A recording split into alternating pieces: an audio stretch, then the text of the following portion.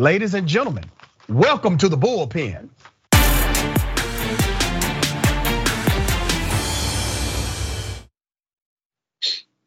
In the Bullpen today, we have back Albert Eisenberg, commentator, Young Voices. We're gonna chop it up about student loan debt forgiveness in America.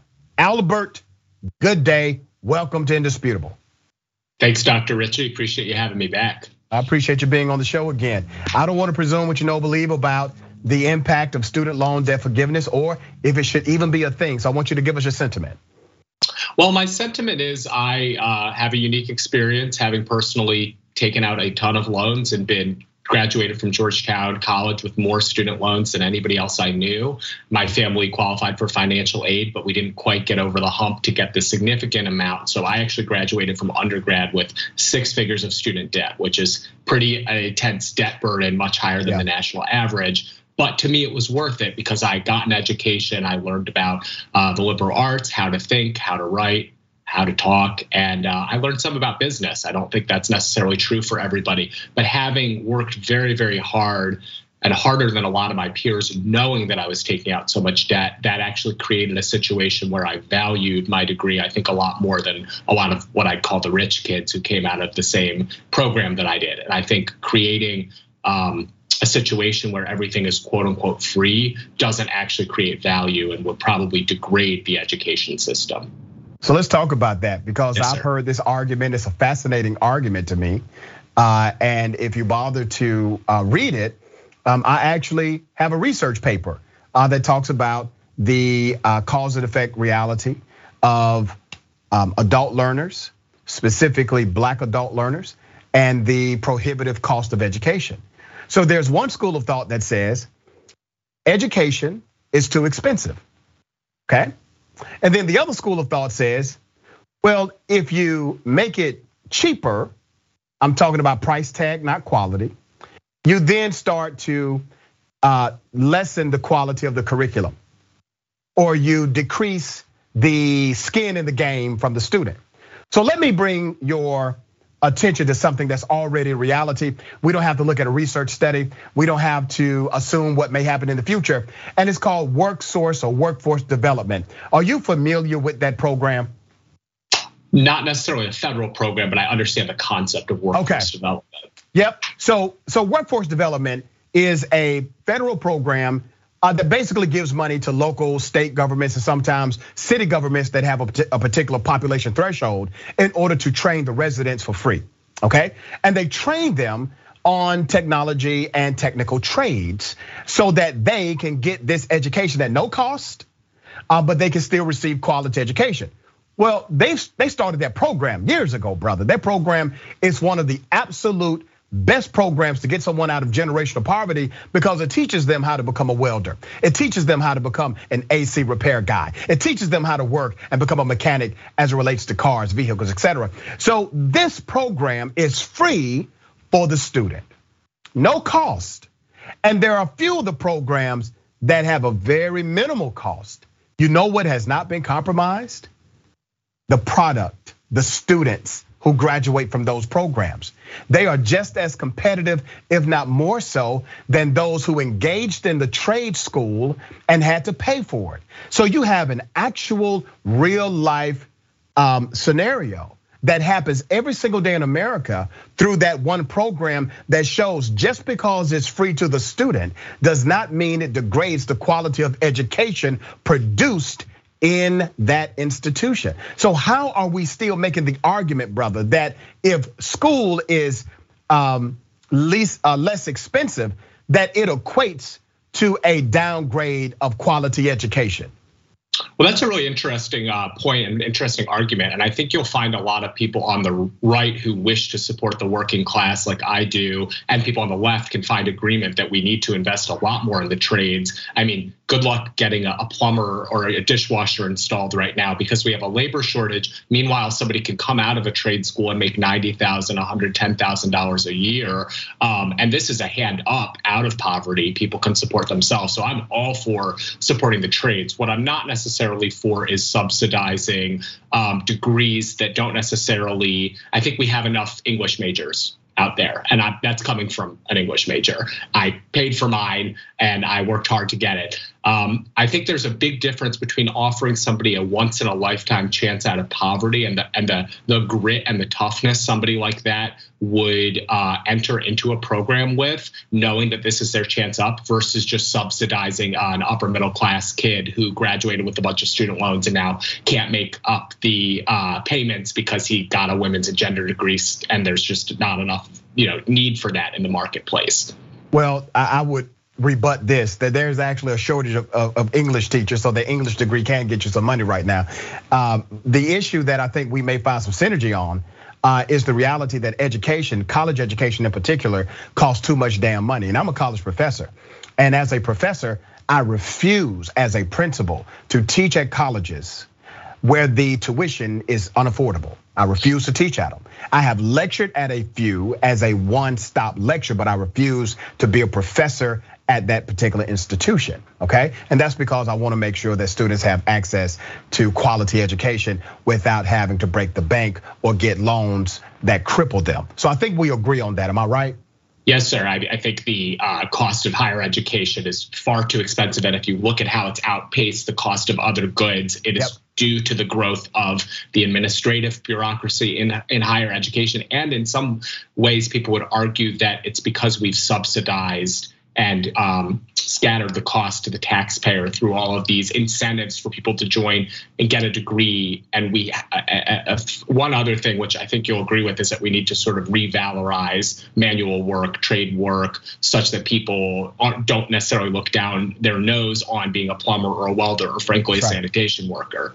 Yeah, I agree 100%. I have a great partnership with a technical school here in Atlanta. It's actually a high school that does technical training in the 11th and 12th grade. So by the time the student graduates, they actually are certified as a plumber or certified to work in AC repair or a few other things, right? So that's great. They can always fall back on that. That's a skill in America. You can fall back on a skill any day of the week, right? Good stuff. You don't necessarily have to go to a traditional college.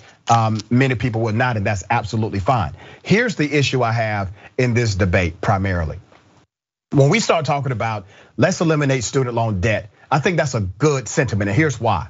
You and I agree that it's out of control as far as the cost. You and I agree that it's out of control partly because of the governmental bureaucracies that are involved, and also the accrediting agencies where you have to pay into these agencies to support their evaluation matrix, which is required by the Department of Education, and you have to keep that going every cycle. That is a real cost to education, okay? So you have all of these variables. The cost continues to increase, not decrease generally. So you agree that the federal government is at least partly to blame for the out of control cost to go to college, right? Yes, I would agree with that. And I would say, the growth of the culture that says every single person needs to go to college and get a degree, and anything less than that is not a successful life, is also to blame for that. Yeah, there's this culture dynamic, and I'm with you on that. Now, generally speaking, statistically, if you have some college or a college degree, you end up earning more income over the duration of your life. That's not debated science at all. That's not debated statistical science whatsoever. So having a college degree is better than not, is my point. Now, when you have a college degree, but you have crippling debt and you can't buy a house, that's problematic, right? So let's go to this point.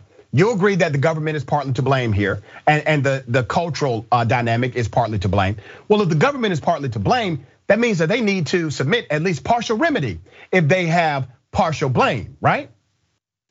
It's an interesting line of thinking. Why don't you continue with it? It's a logical line of thinking, brother. Come on with me, man. Be open to this idea. You admit the government is partly to blame for the out of control cost of college education. That means at least, just come with me a little bit, they should be partly responsible to get it under control.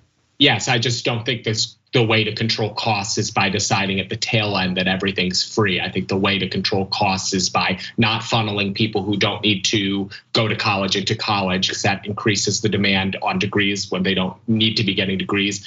Improving K through 12 education so people can graduate and earn a decent living for themselves from America's public schools, and probably reducing state, bureaucracies in state-run education systems, improving educational outcomes rather than funneling more people to college and then on the tail end saying your degree was free, which means all the taxpayers are paying it. And as a final point, as you mentioned, these people who hold college degrees are out earning their peers by over $1 million over the course of their lifetime. This is a subsidy for the wealthy. And whether it's Elizabeth Warren's plans or Bernie Sanders' plans or Joe Biden's plans, all of these end up going to the top quintile, the top 2 quintiles, and it's subsidized for the rest of us. Yeah, so I don't like the plans that allow for anyone to apply for the student loan debt forgiveness. And there are some progressives who have presented that plan. I disagree with those plans.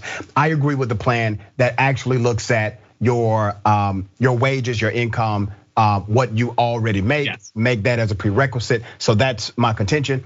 Number 2, let me give you the numbers, brother, because right now you have many who would benefit from a student loan debt forgiveness program. And the government, as you have already said on this show, is partly responsible for the out of control debt that exists. So let me give you some stats. People of color would benefit the most. And let me tell you why. Do you know what the percentage is for people of color who have student loan debt right now? You know what the percentage is? I want you to take a guess. Grads? College grad or some college. They just 70%. Have debt. It's 85. 85% of people of color who go to college come out with significant college debt. You know why? Because we're starting at zero sum as far as money that we can put into the system of education. So we have to usually depend on these systems, these loan systems, more so than our white counterparts. So we come out of college, or we get some college, even if we get a training skill, we have paid by way of loans, typically 85% according to the data, and we would greatly benefit. Now, you already know, you've already said, yes, this is partly because of the federal government. Well, am I wrong for looking to the federal government to provide some level of remedy, because it still benefits the government at large? Right now, 61% of millennials are not buying a home in this current market because they still owe student loan debt. You forgive that debt to those millennials, you have a jump in the housing market by 61% overnight. That's according to the data. That's the revenue, the taxation system, the property tax system that will go directly into K through 12 education in that local jurisdiction, and it permeates beyond that. It's an ecosystem that serves itself if we can wrap our mind around it holistically. Well, I think just waving the federal government's wand on the tail end and forgiving. I assume you're talking about federal student debt, because you can't forgive private student debt. Maybe with a very narrowly tailored proposal that just targets people who are somehow still living in poverty and have fallen through the cracks despite having some college education or a degree. That's narrowly focused in something perhaps that you could find bipartisan compromise on. I guess what's all of the top plans, whether it's Biden or AOC or Bernie's plans to quote unquote forgive debt, again, just adding it to the federal deficit. There's no such thing as forgiving debt. It just means that the federal government says you don't owe it anymore, which means the taxpayers are gonna have to pay it off. All of these plans, except the ones we're talking about rationally right now and finding common ground on, helping working people who have fallen through the cracks, I think you can find common ground on. But almost all of the Democrats' high profile plans are tailored to help the top quintile, the top 40% of people already earning well above their peers. And it's a tax effectively on working class people who don't have college degrees. That's what I oppose. It's interesting to me when we talk about conversations like this, we engage in debate, that we start, counting pennies. We're pinching pennies. We're counting the beans, right? Who led the most massive increase of the federal deficit in modern history? Who did that? Well, I think Joe Biden's about to. No, sir. Who has done it? Who holds the record right now?